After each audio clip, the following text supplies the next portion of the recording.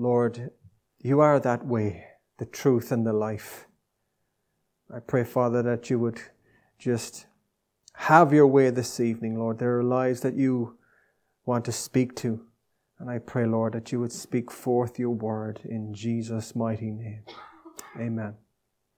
Praise God. Romans chapter 1. You don't need to turn there. I'm just going to read a couple of scriptures. Verse 16, it says, "For I am not ashamed of the gospel, for it is the power of God to salvation for everyone who believes, for the Jew first, and also for the Greek. For in it the righteousness of God is revealed from faith to faith, as it is written, the just shall live by faith." I've always been fascinated, even from my early years as a Christian, at that thought that the gospel is the power of God to salvation. I had some other thoughts that I had prepared, but I just felt the Lord leading me in a different direction tonight. And I just wanted to share with you tonight, by God's grace, the impact of this gospel upon my family. I come from a West Cork town called Bandon. I don't know if any of you know it. It's right down the bottom of Cork. Bandon town. When you come into Bandon town, the first building you face is a Methodist church, right facing in front of you. 1821, I think it was built, if my memory serves me correct. I may be wrong, so. But it serves as a reminder of the impact of a past move of God in that particular town. I think John and Charles Wesley were stoned in Bandon by many people at the time. He didn't get a good reception in Bandon town, but it obviously had an effect on the town. You see that church building there today. I come from a Catholic background. 5 boys and 1 girl. We would have been not very religious, sort of nominal Catholic. And at a period of time in our lives, my dad, he used to work for a bus company as a bus conductor in the days when you'd get on the bus and the bus conductor would give you a ticket, whereas nowadays it's the driver does all the work. And he finished up in that job, and he ended up buying a pub, and the pub was called the Fisherman's Rest, right in the heart of Bandon town. And I suppose from that moment on in our lives began to take a different direction. We witnessed the people coming in on a regular basis, a lifestyle of alcohol. Witnessed people, they'd spend their wages on alcohol every week. They'd be caught in that cycle of alcohol and all of that. And we were just new to all of this. My dad had bought the pub, and it was going pretty okay. And my eldest brother, around that particular time, he was quite a number of years older than I was, so we didn't have much of a relationship. But he came in at one stage talking about Jesus and telling us that he had seen the light. And of course, this was an absolute bombshell to a Catholic family who had no idea what's after happening. But there was such a huge transformation. All I remember from my brothers, he's smoking roll-up cigarettes, and he's sitting at the bar, and my other brother bumming cigarettes off of him. That's all I knew of my eldest brother. But now he changed, completely different. He had apparently picked up a tract on the street, one of those chick tracts. You ever hear those? And he had read a passage of scripture in that, and he attended one of, I think it was a Brethren meeting in Skibbereen, which is further out in West Cork. Anyways, there was such a transformation in his life that it completely rocked the whole family to the core. And my dad was obviously very, very concerned.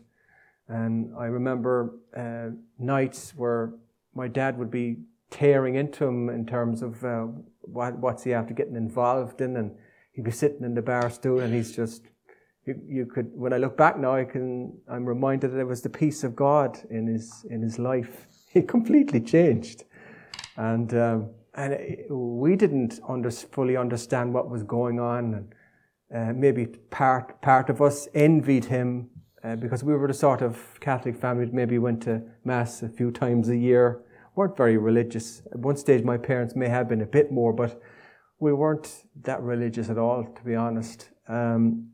And so there was such a transformation in his life that it caused uproar. Anyway, as time went by, he left home and he left Ireland to go to a Bible college in the States, and he's still there. He's still not in the Bible college, but he's still in the States. And as time progressed, I got a job in Dublin, and I started to train as a chef, and I was just carrying on with my life as normal. And one particular night I'd finished a very busy service, and I heard there was a phone call for me that I was wanted at reception, and so got up, took the phone call. It was my brother Fergal, and he says, "Garret, I've some good news for you." So I didn't know what to expect. He says, "I'm after getting saved." And I'll be honest, my heart just sank into my boots. I felt as if I'd lost a brother, because we were very close. We'd go for a few pints together, and we'd have fun, whatever you call it at the time. And now he was in a realm that I knew nothing of, and it really, really shook me. And I was in turmoil as a result of it. I didn't know what to say or what to do. What am I supposed to say? Congratulations. So my brother's after turning into a religious nut, and he's going to be preaching at me now when I see him. And sure enough, he was. It just really, really got to me. And I remember at the time I was dropping my girlfriend back. Sorry, Jackie. Back to our house. She lived about 2 miles away from the hotel that I stayed in. And I think the same night I had a good few drinks on me, and I was very, very upset. Maybe it was a mixture of conviction of sin and just feeling that my brother he'd entered into a different world that I could never attain to. And so I was in turmoil. And I remember after I left my girlfriend back to the house, I was walking back to the hotel, and I just felt prompted to take my shoes and socks off. It's weird. I don't know. Maybe it's from a Catholic background or something. You know, these pilgrimages climbing up Croagh-Patrick as some sort of trying in a desperate attempt to reach God or something. It must have looked ridiculous. There I was. I'd say I walked maybe nearly 2 miles on my bare feet. And as I got closer to the hotel, I was more embarrassed in case somebody would see me. But when I look back now, it was my attempt to reach God, and I just felt as lost and empty. When I got back to the hotel that night, I just slipped in the side door and put my socks back on, and just relegated to just a time of madness or something. And but it was, I suppose, in one sense, an attempt to reach God. An attempt maybe to try and understand what has happened, knowing that I just can't turn over a new leaf. And it really, really disturbed me for several weeks. But after a period of time, you kind of get on with things. And so life went on. I got into the catering college in Dublin, and life was moving on. And then one particular weekend, everything sort of collapsed, and all that I had sort of in my mind, I was going in a certain direction. It all kind of fell apart one particular weekend, and it's like the Lord pulled the rug from underneath me. And it was in turmoil, and I remember I left work that particular week to go down to my just to get away from the turmoil I was in. And my brother at the time he just had bought a house for Fergal, and he was building a little hut for a well that they had dug. And sure enough, he was telling me that I needed to get saved. And he says, "Look," he says, "I can't solve all your problems." And he was telling me about Jesus, and in one sense I felt a sense of peace about it, and but still, it's just I'm still in darkness. And he was talking and telling me how he got saved.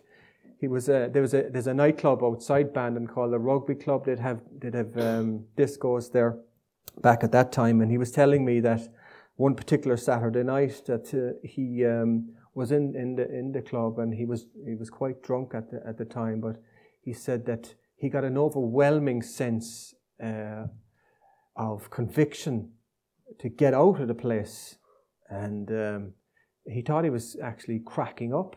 He just felt that God is not here, and so he ran out of the nightclub. And there's a long drive from the rugby club onto the main road, and he said he just ran down the main road, and his girlfriend, which is now his wife, ran down after him. He's after flipping it, and he just fell on the side of the road in the pouring rain, just crying out to God to save me. And I was hearing this, and I said, "Oh no, what's happening?" And as he began to share these things with me, I just felt like a million miles away from God. How can I ever reach? What do I have to do?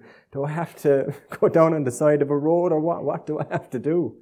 And yet inside it was full of turmoil. And so he took me to a prayer meeting that same week, and I met with other Christians. I met Jackie's uncle Bill. Some of you may have met him.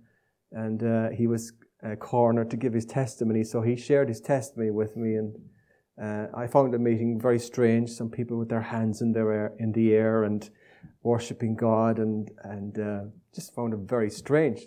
I suppose if you come from a Catholic background and you're planted in a group of Christians, it seemed very sincere, and they really seem to mean what they pray. It just it looks all alien, But then in another sense, there was a sense of peace there, that you were away from the cruel world, and your problems were set aside for the moment. And so as the week progressed, I had decided I was going to go back up to Dublin, and Fergal had introduced me to the pastor of the church at the time, and I had decided I was going back up to Dublin on the Friday. So I said, "Look, can we go down and see Noel? I want to say goodbye to him." And so went down, and we were talking for hours about the things of God, sitting in an old mobile home and a wood burner on the go, and we're just sitting down talking about the things of God. And it was a lovely time, really, when I look back on it. And he was, he was saying, "What's stopping you from getting saved, Garret?" And I said, "I don't know." I don't know. And I felt maybe pressurized. I felt I don't know what to do. I don't know, do I want to get saved? It was a mixture of all of those thoughts. I mean, I didn't come to God with the right motive. It wasn't a textbook, what you would say, this, and this, and then you're saved. It was just a whole ball of emotion and confusion and not understanding what the gospel was all about. So several hours went by, and we had a cup of tea, and Noel had a way of looking at you, and you'd feel quite uneasy. And he said, after we finished, he said, "Would you mind," he said, "if we read out of the scriptures?" And I said, "No, I don't mind at all." And so we went back in and sat down into the area next to the stove. And so my brother was one side, and Noel was sitting in front of me, and he just began to open up Romans chapter 10. And began to read just like this: "Brethren, my heart's desire and prayer to God for Israel is that they may be saved. For I bear them witness that they have a zeal for God, but not according to knowledge. For they, being ignorant of God's righteousness and seeking to establish their own righteousness, have not submitted to the righteousness of God. For Christ is the end of the law for righteousness to everyone who believes. That's my first time ever hearing this. And he went on to read, for Moses writes about the righteousness which is of the law, the man who does those things shall live by them. But the righteousness of faith speaks in this way, do not say in your heart who will ascend into heaven, that is to bring Christ down from above, or who will descend into the abyss, that is to bring Christ up from the dead. But what does it say?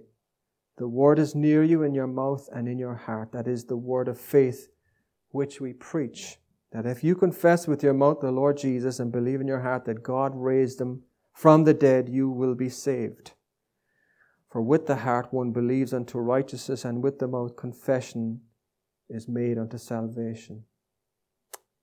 And so it was like it was going over and over in my mind, and Noah said, he said, Garret, what's stopping you from calling upon God here tonight?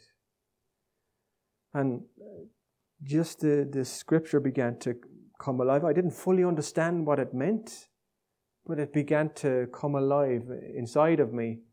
And he said another scripture, he said, let he who is without sin cast the first stone. And that was the point in which I just started weeping, and I was just broken before God. And I remember saying in my heart, I do believe you died for me, Lord. I believe it. I believe it with all my heart that you died for me. And I believe that God raised him. I believe you raised Jesus from the dead. I saw those thoughts and I believe it, Lord. So I just began to cry out, Jesus, save me, have mercy upon me. And I don't know how long I was on the floor. I was just crying out to God, have mercy on me, save me, Lord Jesus. And my brother was on the other side, and he says, oh no, Mama's going to kill me. But there was such a deep work being done. It was like there was a spotlight over you, and the presence of God had come in the mobile home, and I was meeting with God and not fully understanding what was happening. And I remember as I sat back up, I began to rejoice and thank God for saving me. And from that moment on, I have walked and known God's mercy in my life ever since, and my whole life completely changed from that moment onwards. I remember going back up to Dublin on the train, just filled with new thoughts and excitement in my heart that something supernatural had happened to me. In my old attempt of trying to reach God with taking off my shoes and socks, that was gone. I had reached the other side. I had that revelation in my heart that Jesus was my Savior, and I knew it. I was convinced of it because this word just came alive in my heart. I knew it. I was able to understand the billboards that the brethren published. Jesus says, I am the way, the truth, and the life. I was just saying, I know what that means. I know it inside. It's revealed to me. And so my whole life completely changed. And from that moment on, I think it was that was around 87, 88. I moved back down to Cork in 89, I think it was, and just began to attend meetings and just get stuck in fellowship and all of that. And sometime later, then my youngest brother Duncan, who was heavily involved in drugs and just wild lifestyle, the Lord brought him along a pathway and wonderfully saved him, brought him to the end of himself, and began to work on his life and save him. And then some time after that, my sister Michelle, her biggest problem was she couldn't reconcile she couldn't understand. She didn't think she was a sinner. She felt that she had to have a dramatic testimony like the rest of us, falling on the ground or things like. And so her biggest difficulty was understanding that she was a sinner. And she was putting together some beads for some outreach work. She was attending a church in Scotland, and so the minister there was a born-again Christian, and a lot of the people in the church were saved. And so this particular missionary, they were putting together these beads for an outreach work in somewhere in Africa. I can't think of the country. Where? Kenya, for Kenya. And so they had to be a particular size bead and had to be the correct one. And so they put aside ones that were duds or were not the right shape. And so the missionary lady says, you know, Michelle, you're like one of those beads, the ones that are out of shape or that don't fit into the rest of them. And she said, whatever way she put it, that the Lord began to reveal to her that she was a sinner, that she was imperfect. And the Lord just saved her and opened up her heart to put her faith and trust in Jesus. And finally, my second oldest brother, David, he was probably regarded as the black sheep of the family. He suffered terribly from alcohol addiction, and we tried to get him help many times. There was a work in I don't know, some of you might know Balliards Castle. There was a work there that used to help people with addiction, alcohol addiction. We got him in there, but he only lasted a few months there, and he kept saying, you know, I'm not going to become a Christian just because ye want me to, you know. And so, but he was torn apart by the addiction that alcohol had taken on his life. And so as time went by, he ended up getting cancer, and so that obviously was a devastating blow to the whole family and a great concern. And of course for us, my brothers, we were concerned for his soul. And he had been given a period of time where the doctor said that they gave him so many months because it was terminal. And I remember one particular Sunday afternoon, I felt prompted to go and see him. He was in the hospital in Cork, and at the time, he had gotten so many opportunities with the gospel that there were some believers actually said he's rejected the gospel, he's had his chance. And it looked that way. So that Sunday afternoon, arrived in the hospital and went up into the ward. And actually, like Sunday afternoon is the busiest time in a hospital for visitations, but it was quiet. It was just my brother and his wife there, and my brother David was lying in the bed, and he just woken up, and so I just brought him up. He went out to the bathroom, and so after he had finished, he was just wasted away, and my heart was so broken for him. He started to cry out in the corridor, and he said, "Can we go down to the chapel?" You know, and he just had his head on my shoulders, just broken. And one of the nurses came out and said, "Is everything okay?" And I said, "He's fine." So she got him a wheelchair and just brought him back into the room. But just God was working on his heart, and he just, as we wheeled him back into the room, I said to my brother Fergal, and his wife was there, I said, "David wants to give his heart to the Lord." And so right there on the Sunday afternoon, David cried out to God. He said, "Lord, will you take me, a wretched sinner?" And he gave his heart to the Lord that night. Such a precious time. 9 days later, he passed away. But just, I was struck at the mercy of God. You know, there are times we can write one another off. And there's times, you know, people might say, he or she has had their chance.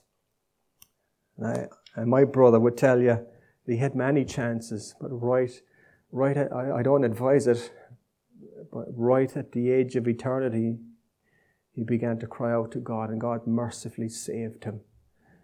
And I just wanted to share those things with you tonight, and being reminded of this great gospel, that can change a life, that radically changed our family. My mum and dad are not saved. I'd be grateful if you could keep them in your prayers. My dad's just turned 84. My mum's 79. But I remember my brother telling me some years back when he went to Bible college that apparently when Fergal got saved, he wrote a testimony and sent it to Declan, and I did something similar when I became a Christian. But apparently the whole college stopped for the day and began to rejoice at such an answer to prayer, because they'd been praying very much for the family, and there was a particular lady, a friend of Declan's, that the Lord revealed to her that God was going to save the whole family. And I thank God for the work that He has done in the whole family, and I keep praying for my mum and dad that God would just open their eyes and cause them to see, because they're in darkness, and just because their children have become Christians doesn't mean they are, and they need Christ also. But if there's anybody here tonight that doesn't know Jesus, the gospel, it's the power of God to salvation. What does that mean? That the gospel is actually good news. The gospel is not a set of do's and don'ts, a rule and regulation. It's recognizing that you're a sinner and that you acknowledge that before God. And it was actually God sent His Son to this sin-cursed world, into this world, to a place full of people who don't care. While we're yet sinners, the Bible says Christ died for us. God haters, blasphemers. No, when you think about it, how the creature can rail against such a merciful God. And He sent this great Jesus to die for us on that cross over 2,000 years ago. He came to die. He came to give His life on a cross. And that was that realization that night at about 1:30 in the morning. I said, I do believe You died for me, Jesus. I believe it with all my heart. I don't know how else you can add to that. I believe it. And that's what I began to cry out to God. I may not fully understand the depths of it. I don't think we really will until we get to eternity. The depths and the measure of what God's Son has done for us on the cross. And that realization that price has been paid, the debt that was hanging over my life has now been lifted off, and it's on Christ, and I've been set free and I've been forgiven. And those of us here that know Jesus know that peace and that freedom. But if you don't know Him, you can know it tonight. You can know it this evening. The Bible says that all who call upon the name of the Lord shall be saved. The Bible says if you repent, if you turn from what you are to Him and put your faith and trust in Him, He'll save you. He'll give you forgiveness of sin and a new life, an exchanged life, and a start that you could never dream possible. It's impossible to live the Christian life. That's why Jesus came, to make it possible, to put His life inside of you so that you can change from the inside out. That's what happened to me, just an ordinary Catholic family who God supernaturally intervened and changed. 6 of us, one by one, in God's perfect timing, were set free. And I thank God just even to be found here among you and just to share this great news of what this great Savior did for me. And if He did it for me, He can do it for anybody. He can set you free tonight. You can know that freedom.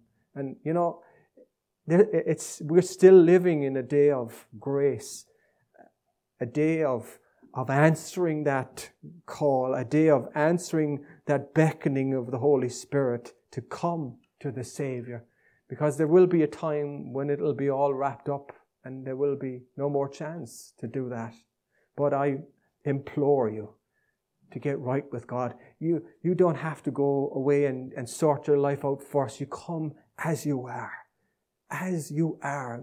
God knows every single detail, and He just wants you to come and surrender and abandon yourself to what Christ has done and put your faith and your trust in that. And the most amazing thing, by coming to that place, by surrendering and acknowledging you're not able to do it, that supernatural life comes inside of it and changes you on the inside.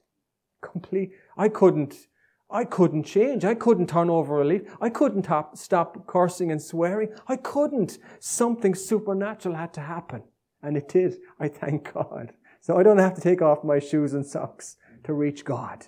He reached down and He saved me. He had mercy upon me. And I thank God for this tonight. Praise God.